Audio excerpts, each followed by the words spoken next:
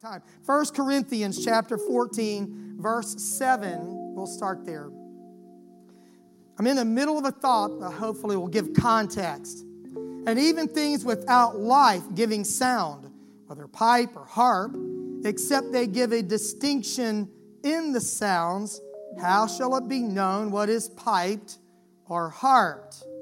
For if the trumpet give an uncertain sound, who shall prepare himself to battle?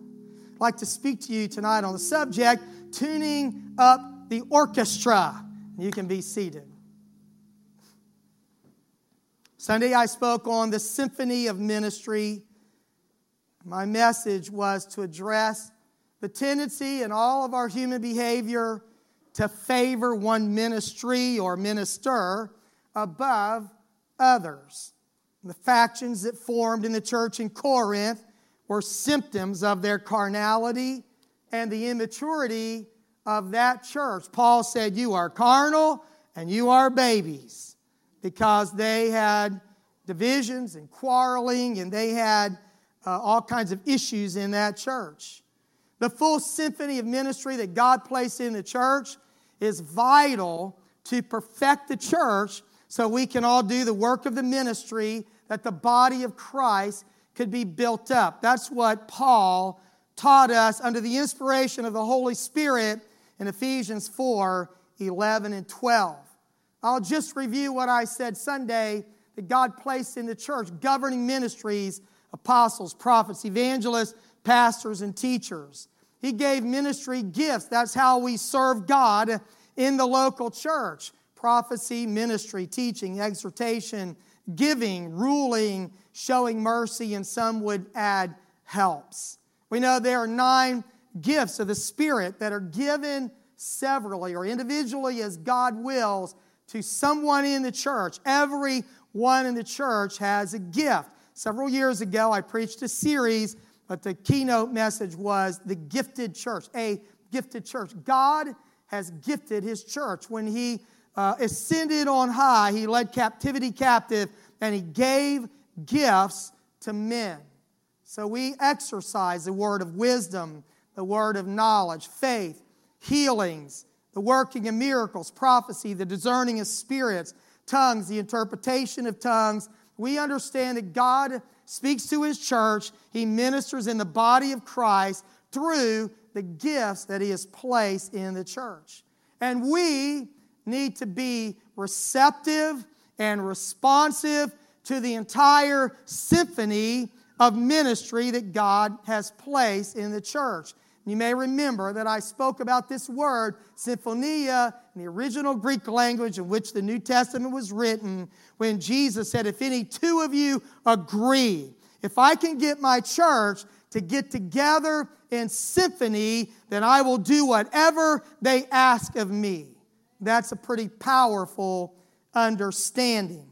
Now, Paul wrote that there is a diversity of ministry. So on the screens, 1 Corinthians chapter 12, verses 4 through 6. Now, there are diversities of gifts, but the same Spirit. And there are differences of administrations, but the same Lord. And there are diversities of operations, but it is the same God which worketh all in all. So not everyone ministers with the same gift, the same ministry, or the same operation of the Holy Ghost. The diversity of the body of Christ was given to profit the entire church. Not the person being used in the gift individually in that moment, but so the entire church would profit. If we reject God's messengers because we're unfamiliar with the gift, the ministry, or the operation of the Spirit, we deprive ourselves of the profit that we can receive from the Lord.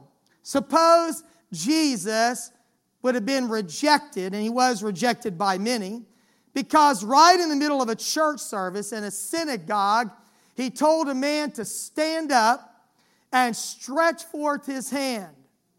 That would be a little like, I don't know if that's okay or not.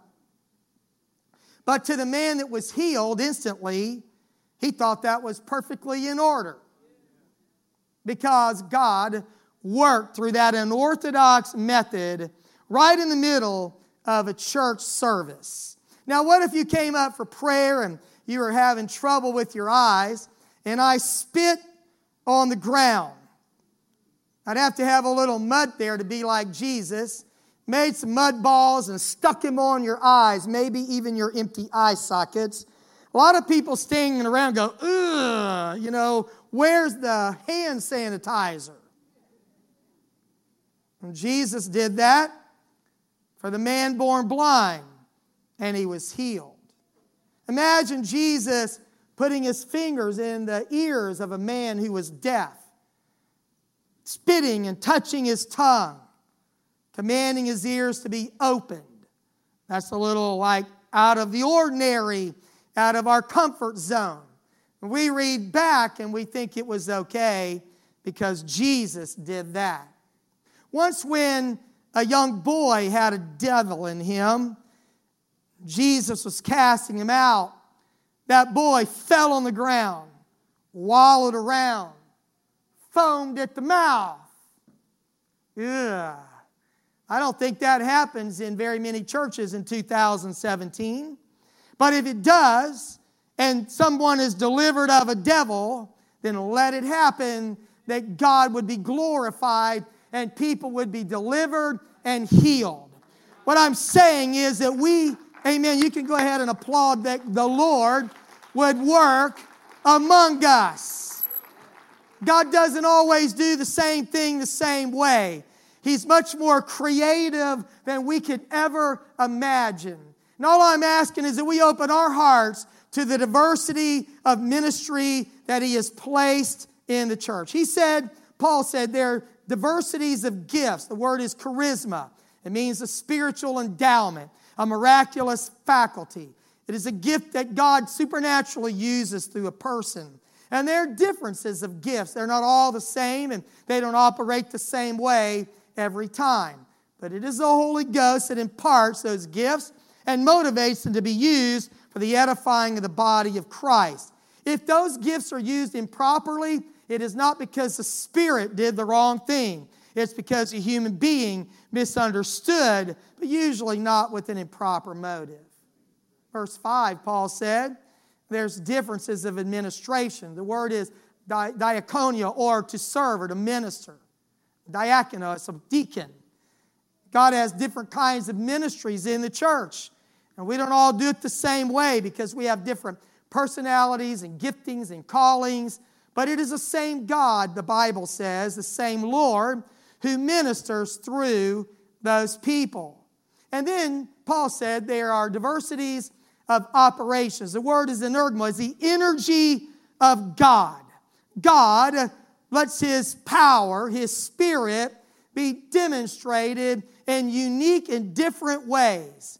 But it is a Spirit that is doing the supernatural, and we should flow with what God does. New Living Translation says God works in different ways, but it is the same God who does the work in all of us. And thank God for that. Verse 7 of 1 Corinthians 12.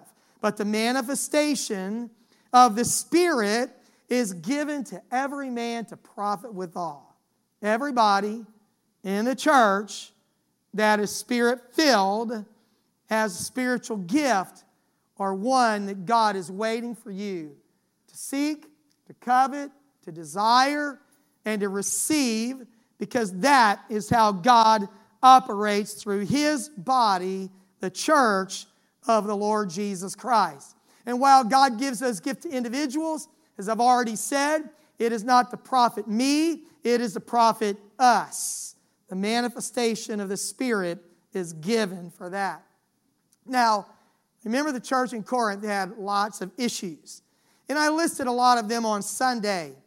But in 1 Corinthians chapter 12, 13, and 14, Paul tries to get the Corinthian church to get in tune with the Spirit concerning spiritual gifts. Now concerning spiritual gifts, he said, I would not have you be ignorant. I don't want you to be without knowledge about spiritual gifts. So he gives biblical insight, practical instruction. He kind of exerts his spiritual authority. And he gives an example that even in a church that is spiritually gifted, there can be discord and disharmony instead of harmony. So my mission tonight is to try to get the orchestra of the church in tune. Amen. In tune with heaven. Now, tuning is a process of adjusting the pitch of one or many tones from musical instruments until they get into the desired arrangement. Pitch, what you hear called pitch. Very few people in the world have perfect pitch. But pitch is your perceived sound. Instruments produce vibrations, and those vibrations are received in our ears as sound all the way from a hertz to more than 1 hertz. The average human being can hear sounds between 20 hertz and 16,000 hertz. In music and in acoustics, the frequency of standard pitch, if you're going to tune an orchestra, is A above middle C, which is typically 440 hertz. And if you want to read a lot about that, there's some variation. That is typically the standard around the world. And when an instrument is out of tune, it means that the pitch or the tone of that instrument is either too high, we would call that sharp, or it is too low, and when we say that that instrument is flat. Or a singer is off pitch. Typically, they're more flat than sharp.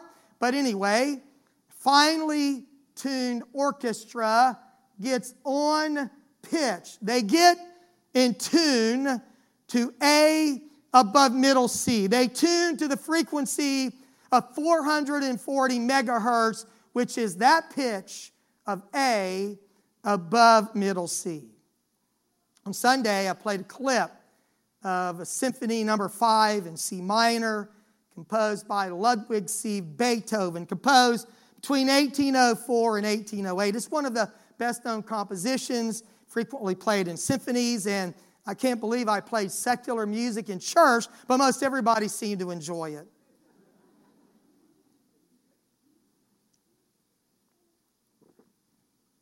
That was beautiful. But have you ever heard a live orchestra tune up? Have you ever heard a live orchestra tune up? I played in my junior high and senior high orchestra, and we used to tune up. And a professional orchestra tuning up sounds like this, I hope. Sounds like this.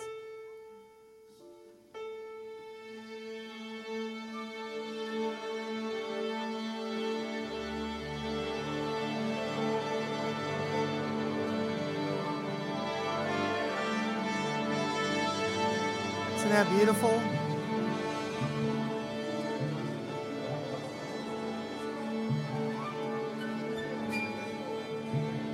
Sound like professionals, don't they?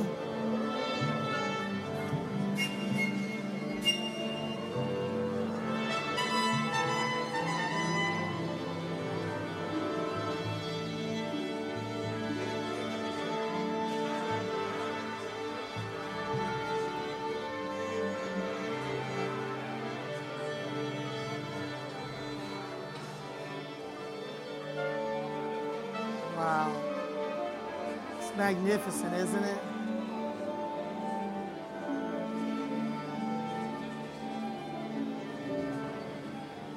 Beautiful.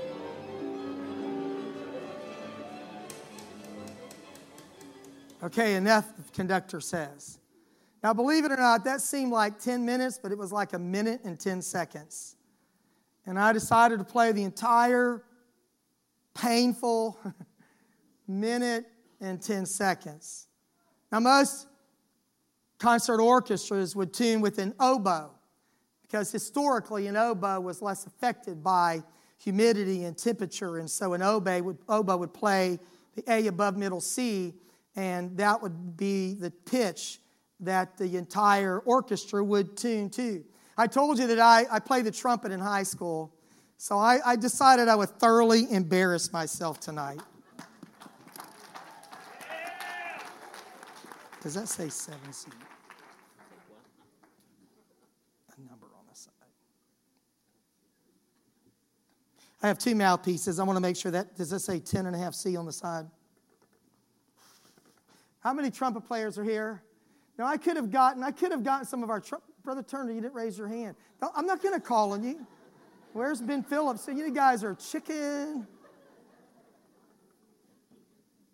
So this was the trumpet, and it was in a case, packed away, and I got it out and oiled it up a little bit, and my wife is so awesome. This was all looked like it had corrosion all over, and she cleaned it up, and I've been so inspired today about, the trumpet. But I'm really out of practice, really bad. So this is a tuning slide, all right? And this is a trumpet that my parents bought me as a graduation gift. I think that was before I graduated, and I played this in high school and Bible college. And so you can tune this slide, and this has a slide. If you're third finger, you can use this tuning slide. And there's a tuning slide for your first finger, the piston. There are 3 valves on a trumpet. And you could even adjust here. So these are all adjustments that you can make when you're trying to tune the trumpet. So I'm going to push this slide all the way in. I'm pretty sure that this will be out of tune. So I want you to this is not on my sermon. This is on me being in tune or not, okay? So I don't want to take this too personally. This is, if you think that my pitch is sharp above the note, I want you to do this. If you think my pitch is too low, I want you to do this, the dreaded down. That means you think that the pitch is flat on A above middle C, which I think is B for me, right? Conch should be B.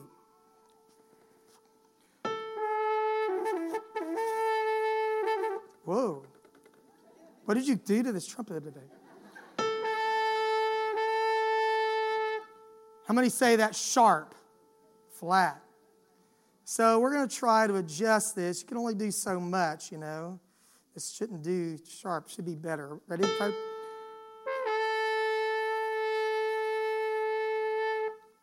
How's that? Better or worse? So if you're a musician, you assume when you pick up your instrument that you are not in tune. Okay?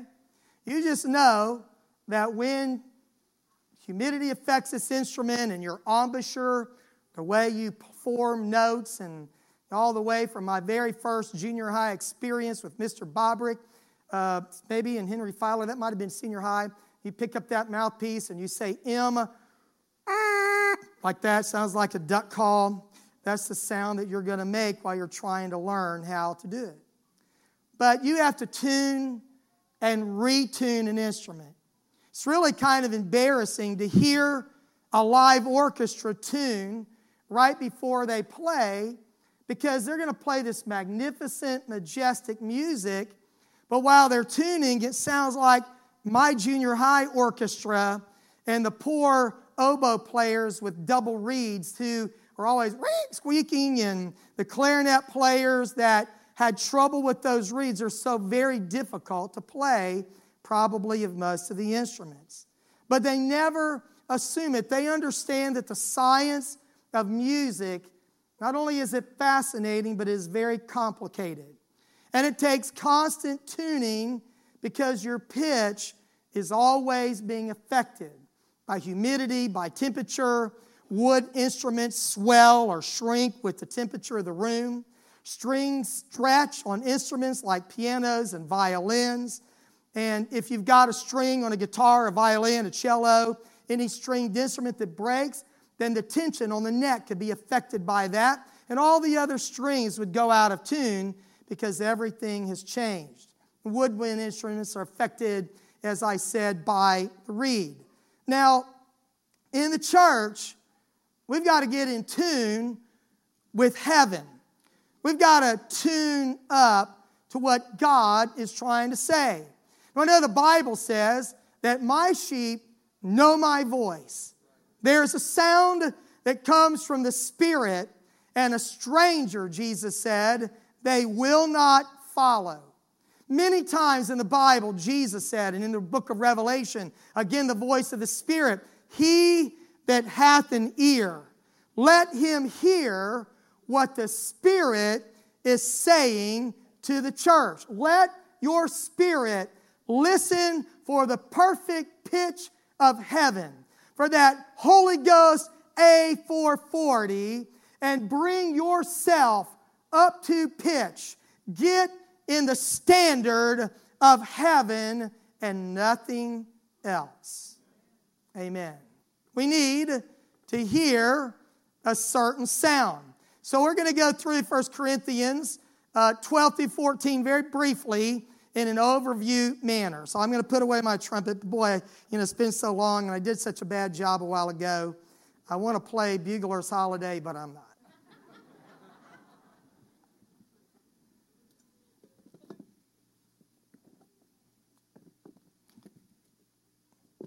I was going to play a scale, but I chickened out. Years ago, I'll get to that later. I'll get to years ago later. I think you could summarize 1 Corinthians 12 through 14 as a spiritual tune-up. We got all these gifts. They're operating in Corinth. They're gifted, but they are just so disharmonious. They're out of tune. So Paul's going to tune them up. And he starts teaching them on the diversity of ministry, which I've already explained. And then, remember chapter 13, the love chapter. Paul sandwiches a little hope and some instruction between some real technical explanation and understanding of 1 Corinthians 12 and chapter 14. But look at 13:1, how he brings this illustration back in. I read my text from chapter 14. Paul uses music in this message. Though I speak with the tongues of men and of angels and have not charity, I become as sounding brass or a tinkling cymbal. I'm just banging around on an instrument, but I'm not really saying anything that matters. Chapter 14, he opens that chapter by saying, follow after charity and desire spiritual gifts, but rather that you may prophesy. He doesn't want them to be an ungifted church. He wants them to be a gifted church that desires spiritual gifts. And in chapter 14 particularly, Paul addresses the three gifts that are most abused in public services because they are the most used. If God uses me in the discerning of spirits in a church service, you may not know it, or a word of wisdom or a word of knowledge. It wouldn't be publicly addressed in the congregation. But because tongues, interpretation of tongues, and prophecy are public gifts that are used in church services, then Paul feels like he needs to give some extra special instruction. Now, if you go back to chapter 11 of Corinthians, you'll see that these people are so zealous, they're kind of rabid. I mean, when it comes time for communion, they trample on their brothers and sisters to get to the communion table. And some don't get anything at all. And others think it's a dinner on the grounds. And some are full and some are hungry. But in chapter 14, Paul is dealing with the misuse of these gifts. Now, I'm going to jump around because I'm not trying to systematically teach through all of these gifts. I'm trying to make a point about tuning up with the Holy Ghost, tuning up the orchestra of the church. 14:26. How is it then, brethren? When you come together, every one of you hath a psalm, hath a doctrine, hath a tongue, hath a revelation, hath an interpretation. Paul said, I'm really proud of y'all because he didn't say y'all, but I'm really proud, I'm really glad that everybody wants to be used of God. That you come to church and instead of trying to figure out how we can edify the church, everybody's trying to play a solo. You're not in symphony. Everybody wants to be the star on the stage. So when you come to church, If you're used to have a doctrine or a tongue or a revelation or an interpretation, whether it's in order or not, whether it edifies anybody or not, bless God, you're going to get used by God when you go to church, no matter who it hurts. Verses 27 to 33 gives some instruction. Remember, tongues, interpretation, and prophecy, the subject primarily of chapter 14. He's trying to tune them up so that they can function effectively as a church. If any man speak in an unknown tongue, let it be by two, or at the most by three, and that by course. That means one at a time. When you realize that someone else is giving a message in tongues, you should defer. You should give way to them. When you realize someone is giving the interpretation of tongues, then you defer so that there is not confusion, and you let one speak. Verse 28. And if there be no interpreter, if no one has this gift, or no one has the interpretation, then let him keep silence in the church. Let him speak to himself and God. In other words, Paul said, sometimes you really feel tongues on you, but it's not a message in tongues. It's a devotional tongue. You're just worshiping God and you're excited, and that's good. But it's not time for a message in tongues and interpretation. So if there's no interpretation, don't try again. Just worship God. Blend your voice in the symphony of the church. And back off. Don't be embarrassed, because we are all human beings trying to be used by God, but we want it to be done right. Verse 29. Let the prophet speak two or three, and let the other judge. Now, I'll go on. If anything be revealed to another that sitteth by, let the first hold his peace. For you may all prophesy one by one, that all may learn and all may be comforted. And the spirit of the prophets are subject to the prophets.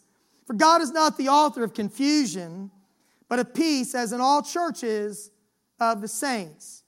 Now, he's going to clarify that in a church service, and I'll come back to this, but I don't want to miss this, that two or three messages in tongues or three interpretations, and that is all for one church service. And prophets, two or three, and that is all for one church service. You can all testify and encourage one another. You'll see this later in the Scripture. These are practical guidelines that Paul has given, so there will be a church that is tuned up, that is powerful, but is also working together to edify and not confuse, right? In the church. God is not the author. And it doesn't mean that people are evil. We're just human beings. Sometimes, in our sincerity, we may do the wrong thing. And you will find that unless something is really extreme, no one who serves on our ministerial team is going to embarrass anyone. We're going to try to explain, try to direct, try to keep it right.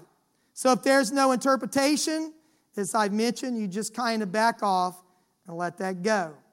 Now, typically, and I know this is ideally, that if God wants to speak, there's often what we would call a pause or a holy hush. There's a feeling in the church that God wants to speak to us through the gifts of tongues and interpretation. And then when that pause comes, that kind of holy hush, message in tongues, interpretation that God uses. Now, there are times in a practical way that maybe the person in the pulpit feels like it is either not the right time, God is not going to speak at that moment, and may just kind of encourage worship. It may feel like they're drowning that out, but it is not trying to embarrass, but it's to try to move this on. You may say, well, I can't control myself. But Paul says you can in verse 32 of chapter 14. And the spirits of the prophets are subject to the prophets. We can, say, you know what? I feel something from God, but I'm going to submit to the person who is in leadership at this moment. Verse 33, I've already read it, but God is not the author of confusion, but of peace. Can you see how confusion would disrupt the peace of a church? I mean, we're the kind of church where we strive for excellence, aim for excellence. We can have some guy go grab a trumpet and everybody gets real tense, you know. We're just used to things being done right. When it's not, we can get confused by that. But here we're talking about the exercise of spiritual gifts. Verse 37, if any man think himself to be a prophet or spiritual, let him acknowledge that the things I write unto you are the commandments of the Lord. Paul says, you may feel like you really have a direct connect to God, but in a local church, I've placed authority. And Paul says, what I'm telling you right now, these are the commandments of God. The spirit of the subject, the spirit of the prophet is subject to the prophets. And then verse 39, he says now, 39 and 40, wherefore, brethren, covet to prophesy. Forbid not to speak with tongues. Let all things be done decently and in order. In other words, he encouraged these spiritual gifts. He wants us to be hungry for them, but he wants it to be done decently and in order. Now, I want to just get real practical for a few minutes. And if you want to read a lot about this, there's a book on spiritual gifts by our General Superintendent, Brother David Bernard. He was a phenomenal theologian and a writer, a lover of Scripture and God, and it's an amazing person. And so as I was developing my message, I referred back to his book at a couple of places just to kind of get the way Brother Bernard said it, because it's hard to say it better than him. So let's suppose that I'm in the pulpit, or any one of our ministers or a guest minister, and there's a tongues and interpretation, and the person in the pulpit kind of says, let's just all worship the Lord right now, and, let's just all, and you can tell that that person is saying, not now. Well, there's some explanations for that. First of all, it's possible that the person who is speaking in tongues is just getting a personal blessing, and it's just a devotional tongue, and it's unto God, and they misunderstood what they were feeling. Wouldn't you say that that is possible, right? Maybe the Holy Ghost is trying to encourage them, because Paul said, when you speak in an unknown tongue, you edify yourself. Okay? So it's a blessing and it's strengthening to speak in tongues. Jude said, building up yourselves on your most holy faith, praying in the Holy Ghost, and by that you keep yourselves in the love of God. Now, maybe that person is acting out of a mistaken feeling, excessive zeal. It could be that they're carnal, probably not.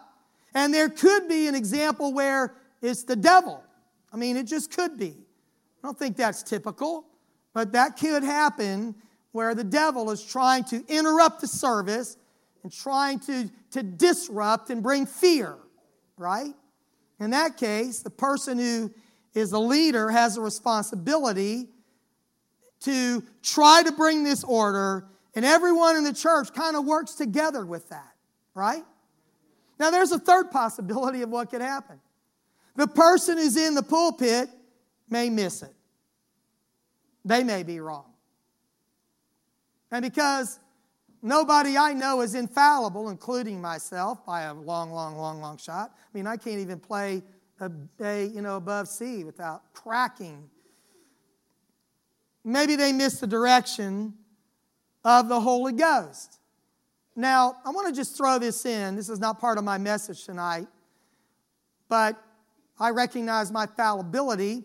But sometimes when we're in worship and people come to the front and they're praying and worshiping and receiving ministry, they get a blessing from the Lord. There are three factors that I look at. And these are what I look at. Number one, how deep is this move of God? Secondly, how wide is this move of God? Is this 5 people or 10 people? Maybe it's the prodigal come home and we stop everything for one person. But how wide is this? Because sometimes I'm here as a pastor or somebody else is in the pulpit and you look out and you see 10 or 20 or even 30 people. It could be 50 people who are engaged in that moment, but then there are hundreds of people that are not connected to that. Or there are people who are unsaved here who need to hear the Word of God. So I try to sense in my spirit the best I can. How deep is this? How wide is this? And has God given me a message? Now, I've been here 22 years this month. Unless the Lord comes back, there will be another service. I'm not worried that I'm not going to get to preach a particular sermon. Neither do I want to try to generate a move of God so I don't have to preach. Because I honestly, I've not ever walked to this pulpit not prepared. I never feel fully prepared. I kind of edit and re-edit to the last minute. That's my, perfectionist personality. God help us all. But, so I always know I need the Lord, and I never feel like I just got this. But if I feel a message that God has given me for that day, then I'm going to weigh that as a factor. How deep is it? How wide is it? And has God given me a message to preach? And that's the basis upon which I'm going to make a decision whether to kind of let God move and then kind of gently let everybody be seated and then preach. I am not against the move of God where there is no preaching. However, I have jokingly said, one of these days I'm going to say, we had an incredible service, no singing. Because usually people say, we had awesome church today, no preaching. And that meant God moved in such a way the preacher couldn't even preach, whatever. That can happen. If the leader misses it, then you let God take care of that leader. God can find a way to get what He needs done. I don't think lightning's going to strike that leader. And you probably shouldn't be out there trying to be the spiritual professor of the congregation saying, boy, he missed it today. Just follow the direction of that leader, whoever that is, and defer to them. Now, a lot of crazy things happen in Pentecostal churches, like, people stretching forth their hands and the dead being raised and people having the devil cast out of them. We really kind of have organized chaos. It's okay that everybody's not sitting in their pew with their hands folded. We don't want to have a church that everyone's so afraid to do the wrong thing, they don't do anything. Paul said, desire spiritual gifts. Covet earnestly the best gift. Stir up the gift that is in you. I'm teaching tonight not to try to quiet us down. I'm here to tune us up so that we're better and more spiritual and we have confidence in what God is doing. Now, just kind of work with that leader as a church, just like you amen the preacher and you kind of get with him. If somebody's struggling a little bit, sometimes I'll feel like it's, if I'm tired, or sometimes I feel like, man, there's a battle here today. That's not the time for you guys to say, you folks to say, wonderful saints of God to say, well, boy, I tell you what, he must not have prayed this week. He must not have studied enough. He's really having a hard time. Wait till he sees his report card at the lunch table today. That might be true. But what really you should be saying is, come on. We're all in this together. Amen? We're here together and we want to see this work. Amen. A couple of weeks ago when Brother Jury was preaching, we had just gotten back from vacation. And during church, or right before church, the Lord just dropped into my spirit this phrase, and there was war in heaven. I'm like, oh my goodness, I'm not preaching today. Brother Jury's preaching. But I tell you what, if there's war in heaven, I'm going to engage in that war. I went to him before he came to the pulpit. I said, I just want you to know that today I'm praying for you. I'm worshiping for you. I'm going to be with you 100%. In the second service, it got off to a little bit of a slow start. And I leaned up to Brother DJ. I said, let's preach with Brother Jury. It wasn't that it was just the congregation needed to engage. And sometimes we get a little lazy and lethargic and we get performance-oriented, and we say, preach to me, sing to me, but this is not a solo performance. This is the orchestra of the church. Amen. We've got to kind of get together and work together and not be lazy and not be spectators. Not put it all on the person that's trying to do their best to do the work of God. So if the person in the pulpit, the pastor, the preacher, happens to miss it, it's kind of like a wife with a husband. If he's treating you bad, go over his head, pray, and let God take care of him. He will. So if the pastor misses it, pray for me. And I believe there's a right way to appeal to people in authority, and believe me, I have plenty of people that I'm accountable to who will tell me. So if you're worried about that, you can quit worrying. And there are people I trust and that have permission from me, not that they have to have it, but they have an open door to talk to me if I'm doing something foolish. Now, back to the beginning of chapter 14. We're going to go through this a few minutes. 1 Corinthians chapter 4, verse 1. Follow after charity. Now remember, he's just gotten through a whole chapter talking about charity. This agapeo love, this love like the love of God. Unconditional love. So he's tying this together. Follow love. And by the way, 1 Corinthians 13 opens, I show unto you a more excellent way. Rather than just seeking a gift, love God, love people, and ask God to gift you with the gifts that are appropriate for your ministry in the church. That's why he said the more excellent way is the way of allowing love to be the highest motivation of your life. Not just to be used in a gift, although that's very important. Follow after charity and desire spiritual gifts, but rather that you may prophesy. For he that speaketh in an unknown tongue speaketh not unto men, but unto God. For no man understandeth him, howbeit in the Spirit he speaketh mysteries. But he that prophesieth speaketh unto men to edification and exhortation and comfort. We take these three words to kind of encapsulate the work of the Spirit of all the gifts. That the gifts of the Spirit are at work in the church to edify, to build up the church, to exhort the church, to urge strongly the church, to comfort the church. Verse 4, he that speaketh in an unknown tongue edifieth himself. Remember me saying that earlier?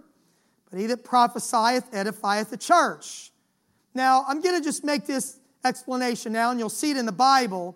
But if you want to kind of see how this works practically, there are tongues, and if there are a message in tongues, there should be the interpretation of tongues.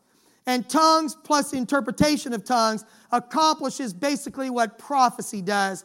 But there are times when it is believers and in tongues is not necessary. Maybe there's the flow of the Holy Ghost, and there is that Holy Ghost pause, and then there is a message of prophecy, and the tongues are not needed to kind of rivet everyone's attention to the Spirit. I'm talking about this biblically and practically. Amen. He that speaketh in tongues, except he interpret. In other words, he says, if you just have tongues without an interpretation, you're not really edifying the church. You're only edifying the person who is speaking. And I've already told you in verse 4 that they're only really edifying themselves. But, except he interpret, that the church may receive edifying. These gifts are to edify. That means build up the church. Verse 6. Now, brethren and sisters, if I come unto you speaking with tongues, what shall I profit you, except I shall speak to you either by revelation or by knowledge or by prophesying or by doctrine? In other words, if I speak in tongues, I give a message in tongues, it needs to be translated, or I should not use that gift. That's what it is for. And sometimes the person giving the message in tongues does not know if someone will interpret, and you don't know, but that's why I think Paul is saying if you give a message in tongues and there's no interpreter, it's up to that person in the pulpit to wait as long as they feel is appropriate. And then if no one feels comfortable, they don't step out on faith, then they may move on. But that's up to that person in leadership in that moment. Now, when we're all worshiping at our church, everybody can speak in tongues anytime you want. But again, just because you're speaking in tongues does not mean that is a message in tongues for the entire church. Paul said, if I was to go to the pulpit and just start speaking in tongues, that would not do anybody any good at all but me. I mean, if I walked up here tonight, said, please turn to 1 Corinthians 14, started speaking in tongues for 45 minutes. At first, you might think it's pretty neat, but after about a minute, you would think, and like, we got up early, we fought traffic, we rushed to church, we haven't even had anything to eat, and like, that's it? Paul said, I'm not going to do that. No one would get edified. So, not always, but most of the time, if I am praying, while I'm in the pulpit I'm talking about, and I begin to pray in tongues, most often I just turn off my microphone. Now there are some times, and I don't want to, just not a rule, okay, that I feel like I need to be praying in the Holy Ghost over our church. And I may leave the microphone on. And if I'm right or wrong, whatever, that's maybe God can straighten me out. Typically, our sound people are instructed. If somebody's just singing and speaking in tongues, not a message in tongues, worshiping in tongues, we ask our singers, just pull the mic away from your mouth, or they'll turn them down. Not because we don't want you to speak in tongues, but because of what Paul is saying here. When I'm worshiping in tongues, I am edifying myself. A message in tongues is different, but I am worshiping in tongues. Remember, we're not against tongues. Paul said, I thank my God, I speak in tongues more than you all. But in the church, I would rather say 5 words in your understanding, okay? Now, verse 7, 1 Corinthians 14. Everybody getting tuned up? Amen. Now he's talking about tongues, interpretation, prophecy, the gifts of the Spirit in general. And he gives an example. And even things without life, like instruments, giving sound.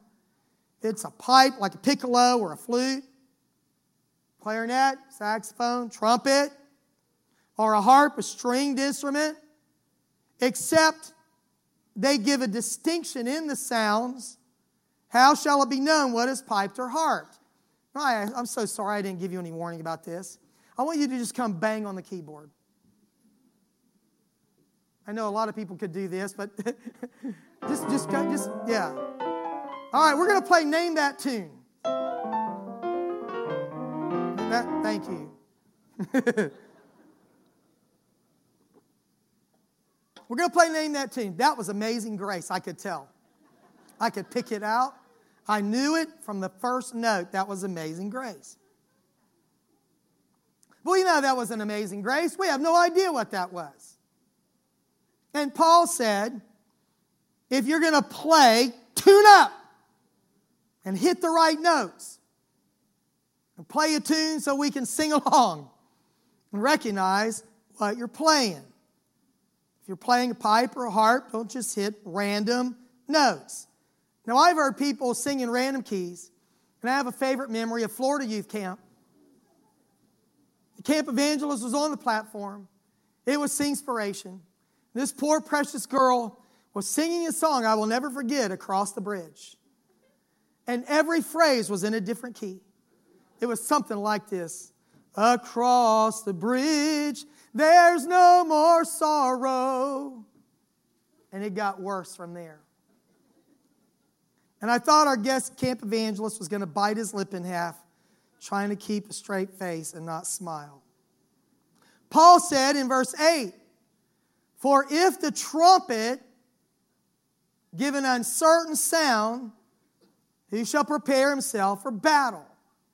But in biblical times, the trumpet was used for numbers of things. A convocation called together by the sound of the trumpet. Time to retire, time to move.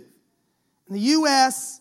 Army website, there are 25 bugle calls that could be used in the course of any day.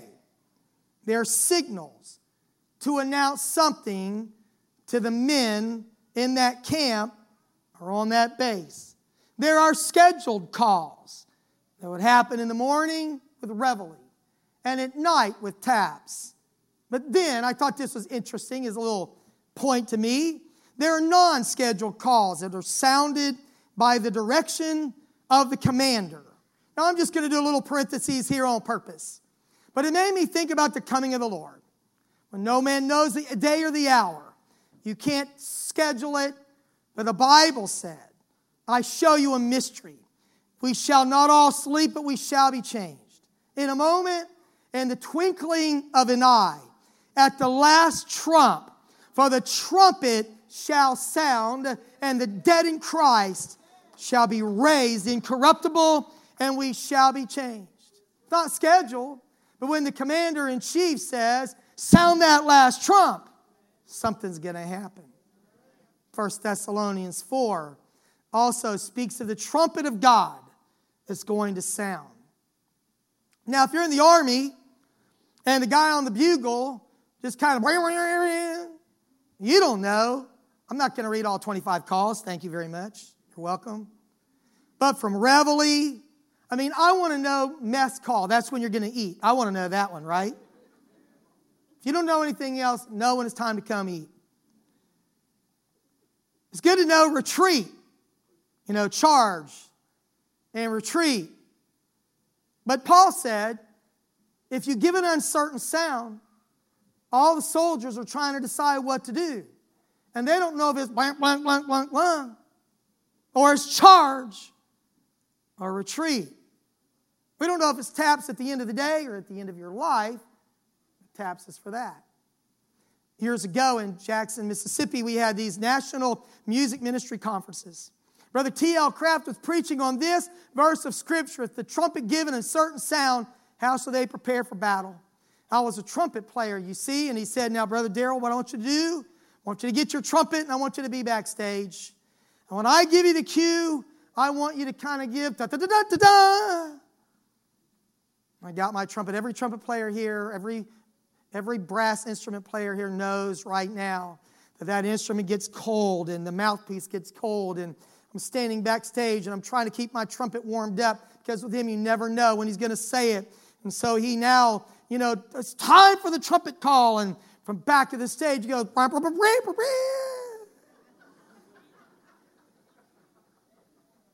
nobody even knew who I was.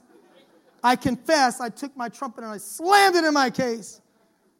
I'll never play again, And then he had the kindness to say, and sometimes the trumpet gives an uncertain sound. And I'm like, yeah, that was it, pretty much.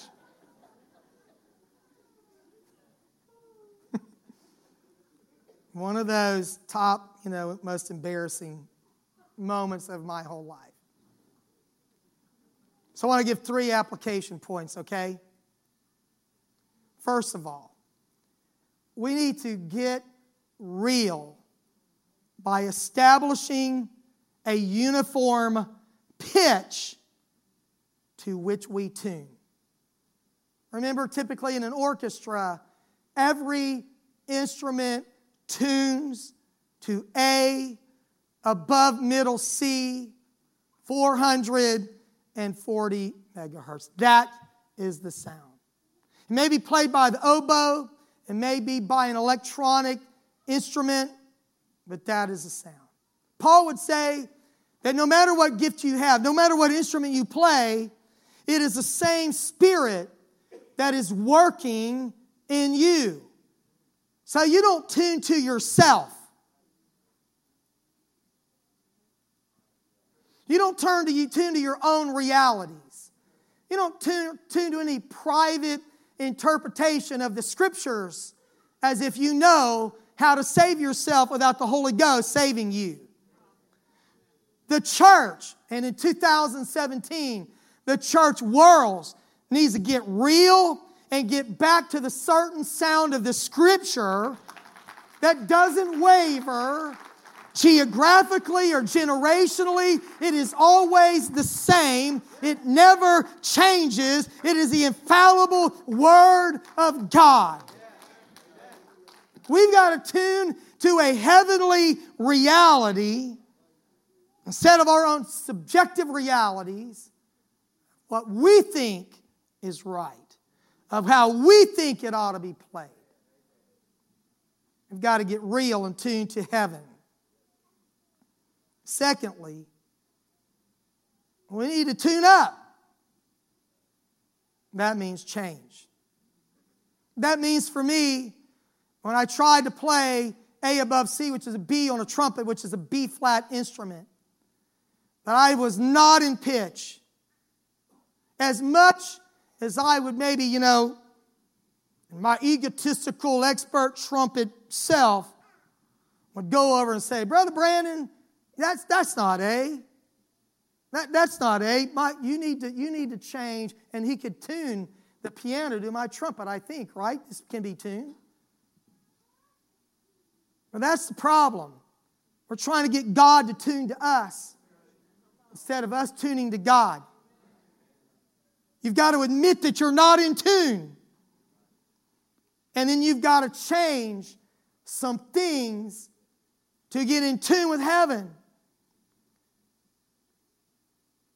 Too many people think they're okay when they're terribly off pitch, out of tune.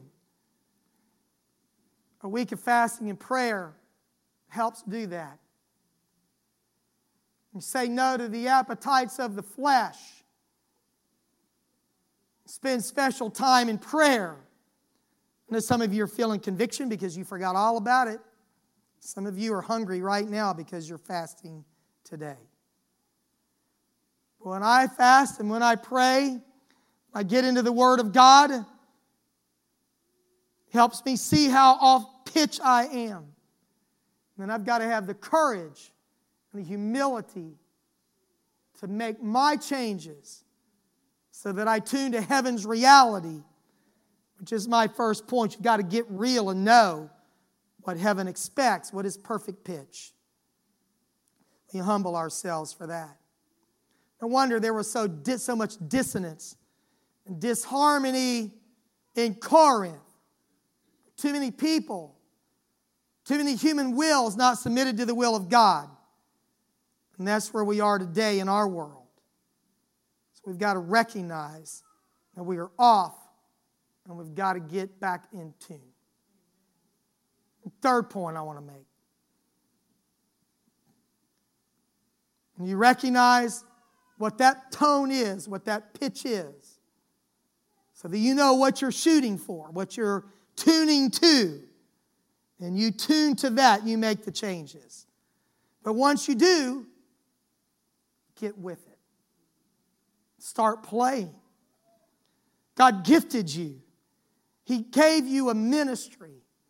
So don't sit back in the shadows afraid to get out in the orchestra and play your part. Get up and do what God has called you to do. Mature as a person. Master your gifting. Paul said to Timothy, give yourself wholly to your ministry. I'd like for you to stand right now if you would. Sometimes, when we play in the symphony called the church, we step to the forefront. We have a solo part. And then as I preached on Sunday, then after we play our solo, we just kind of fade back into the orchestra. In high school, I was the second chair trumpet out of our trumpet section, 100-piece orchestra. Leonardo Villar was first chair. Leonardo could play really, really high. He could screech. He got a music scholarship to Southern Mississippi. He was a very good trumpet player. But honestly, Leonardo, I hope you're not listening, his tone was not all that great. You know, I think I'm being objective right now to say that my tone was better than his. But the first chair trumpet has a part that's written high. You've got to be able to hit an E above C, and you've got to be able to screech. And Leonardo could just do that. He was really good. And then Glenn came along. I can't remember his last name right now. It's not in my notes. I didn't think about it. And Glenn was a freshman. Then he started getting really good, and he challenged and moved up. You could challenge for that seat. They said, Daryl, why don't you challenge Leonardo? Like, I can't play those super high notes like Leonardo can. I know that this is where I fit in this orchestra, because I can play this second part just fine. And when we went to state contest and played Bugler's Holiday, I have it on my phone. It's a very difficult song. I was comfortable playing my part. Second fiddle, second trumpet, because that's where I fit best. We got a superior on that piece because everybody was where they needed to be playing their part in the symphony. But God didn't gift you. He didn't give you an instrument in the church to play for you to just throw it in your case and slam the lid and never play again. So today my goal is to just tune us up so that we can fit into the orchestra of heaven. Sometimes, you know what a rest is? It means you're not playing right now. Sometimes you have a whole measure of rest. If it's 4/4 time, you may have 4 measures and you're not playing at all. That doesn't mean you just go, like, take a water break. That means you're sitting there ready to play again, and you're counting 1, 2, 3, 4, 2, 2, 3, 4, 3, 2, 3, 4, 4, 2, 3, 4, boom. Because sometimes you're just not playing at all, but you're still in the orchestra. And you can't go to sleep at the wheel, at the instrument, because God's going to call on you to play again, and you need to be in tune, and you need to be ready. Would you join me?